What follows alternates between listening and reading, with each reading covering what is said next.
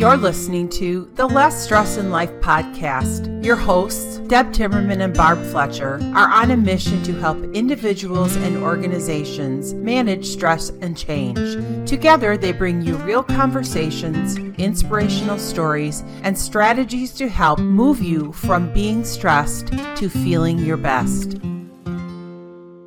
Hi everyone, I'm Deb Timmerman. Welcome to our series of 52 practical tools for less stress in life. This is episode 17. I'm Barb Fletcher. Our goal is to give you tools and strategies to help you moving from stress to feeling your best. And today we're going to talk about earthing. So earthing is kind of a different term. Can you explain what it is, Barb? So it's really about our physical contact with the earth. The earth has a vast supply of electrons on the surface that really are beneficial to our health. And this really became front and center for me when my husband and I were spending time in Costa Rica. He would go there and he would walk the beach every day, and a number of his health challenges would improve. And so I really became interested in that, things like psoriasis, joint pain. And so once I dug a little deeper, I understood that it was really something called earthing. And we didn't go there with the notion that we were going to be earthing, but it was just a nice coincidence. Earthing sometimes is also called grounding, and it's our ability to get connected to the earth and to turn those electrons over. What changed with us along the way that got us disconnected from that practice? Well, one of the author of a book on earthing refers to the biggest change being the introduction of our rubber-soled shoes, which created a barrier between us and the earth. And when you look at how we live our life, that really is one of the biggest factors. You know, when I was a kid, probably we ran barefoot more than what we do now. We put shoes on our kids, really good sneakers with lots of layers to disconnect us from the earth. That reminds me of my childhood and my mother always screaming to get my shoes on, because when you're running around barefoot and there's glass and you stub your toes and all of that, you know, you get all those wounds. Mm-hmm. And the shoes are great because they protect us, but somehow naturally I always wanted to be barefoot, and the dirtier my feet were, the better.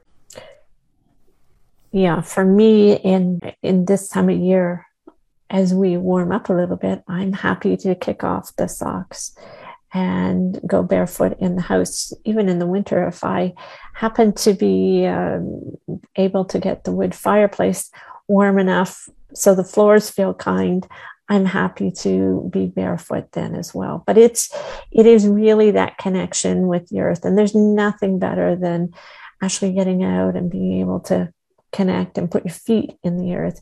One of my favorites is gardening, and we'll talk more about some strategies, but I always say that there's nothing better than digging in the dirt. Well, and it is that connection to the earth and dirt that helps those electrons turn over. But why do we need to be grounded? What's the purpose of being grounded?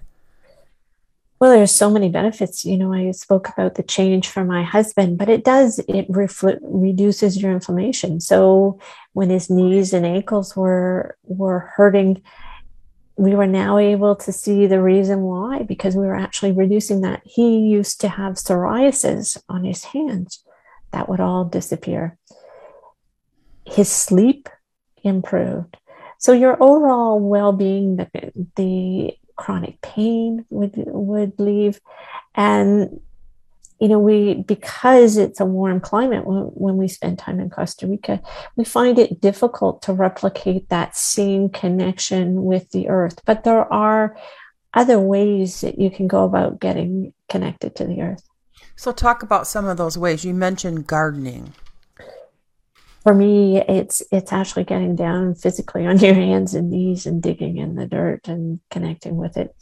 Other things like there are special grounding mats that you can plug into the wall, into the grounding aspect of the electrical system. We have a grounding sheet on our bed, which will change and improve the way you sleep at night. We sit so much in front of technology and that there are opportunities to have a grounding cover underneath of us, under our feet, under our arms. Going for a swim, lake and ocean. I marvel, one of the most magical things about grounding and my experience in Costa Rica is that on Sundays, it's family day at the ocean, and it will not be unusual to see an elderly person wading into the water, being supported by 2 or 3 other people. And it's clear that they're taking them back into that ocean to actually get grounded. And it's not, it's not done with fanfare or excitement. It's just a way that they can connect with Mother Earth. I think since the pandemic and the shutdowns, people are exploring more outdoor activities around their home. So things like camping have had a big resurgence. So that's another great one where you sleep on the ground, not on a rubber mat, but actually on the ground on your blankets. A lot of people have changed the kind of footwear that they're wearing. So getting away from rubber soles and going back to hides. One of the questions that always comes up for me is a lot of different cultures use grounding meditations or visualizations to help to feel grounded. How is that different from actually doing grounding as you described, where we get our feet on the ground? For me, it works equally as well. It's one of those things, because we don't always have an opportunity to be on Costa Rica with my feet on the sand. I'm in New Brunswick, Canada right now, and there's not a lot of sand around.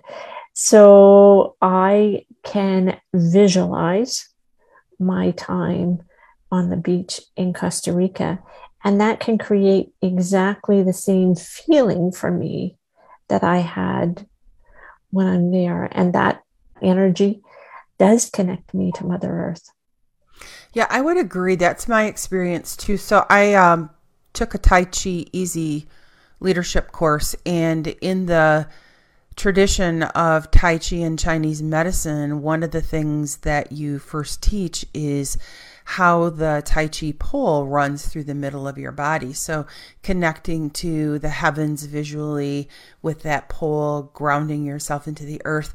And I do that every morning, usually while I'm in the hot tub doing my morning meditation. Mm-hmm. And I can feel myself actually switch from leaning forward to being more back on my axis and being more centered. I think it works really well for people who tend to be a little bit spacey and kind of get lost in their head. Being connected again and grounding yourself in your body is very helpful. People often visualize it as well as roots of a tree that are branching out to create that solid connection. And yes, I absolutely agree that the visualization is something that we can do no matter where we are. Let's just verbally lead someone through how they would do that visualization with the grounding and visualizing. Could you talk us through that? Sure. If you're listening to this and are in a place where you could close your eyes, you might want to do that. And you would just visualize that the roots of the trees are just stretching down through your back, down through your thighs, out to the bottom of your feet. And you see them moving down deeper and deeper within the earth. As you feel the strength of that connection, Mm. Yeah, it's really that simple. And I think many times people think that stress relief practices or tools have to be long and drawn out and involved. And this takes moments. Grounding was one of the first things that I learned how to do. I was working in a crazy work environment, and I would just go to the sink every once in a while and wash my hands. And as I was doing that, kind of mentally taking myself to being by a stream and growing my roots down and letting all that ick wash off of me. And I was always amazed in the beginning how much that moment of mindfulness and connecting to my body helped me get through the day and made me feel good. So it doesn't need to be a long, drawn out thing. It can be 15 seconds, 30 seconds, but doing that often throughout the day is super helpful. So for those who are finding challenge right now with getting outside, or maybe visualization isn't comfortable, are there any other words of advice you could give them? Well, spring is a great time. It always feels very optimistic. And in my part of the country, the days are getting longer. So maybe it's time to go and take a walk. And, as you're walking, perhaps do some of that visualization. There are trees around us. Maybe it's to plant some flowers, or maybe it's just even to think about what potentially you might be doing this summer that would be grounding for you, whether it's a lake, whether it's camping. It really is available to pretty much everybody in one form or another. So this week's call to action is to look for ways that you can incorporate connecting to the earth or grounding. As Barb mentioned, spring's a great time to get outdoors, plant flowers, plan those camping trips. We are also having our next masterclass coming up in a few weeks.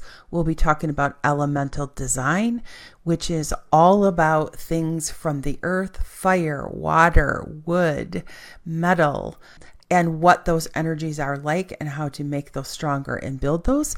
You can sign up for that at lessstressinlife.com/masterclass. So until next time, have a great week, everybody. Oh. Less stress in life is possible.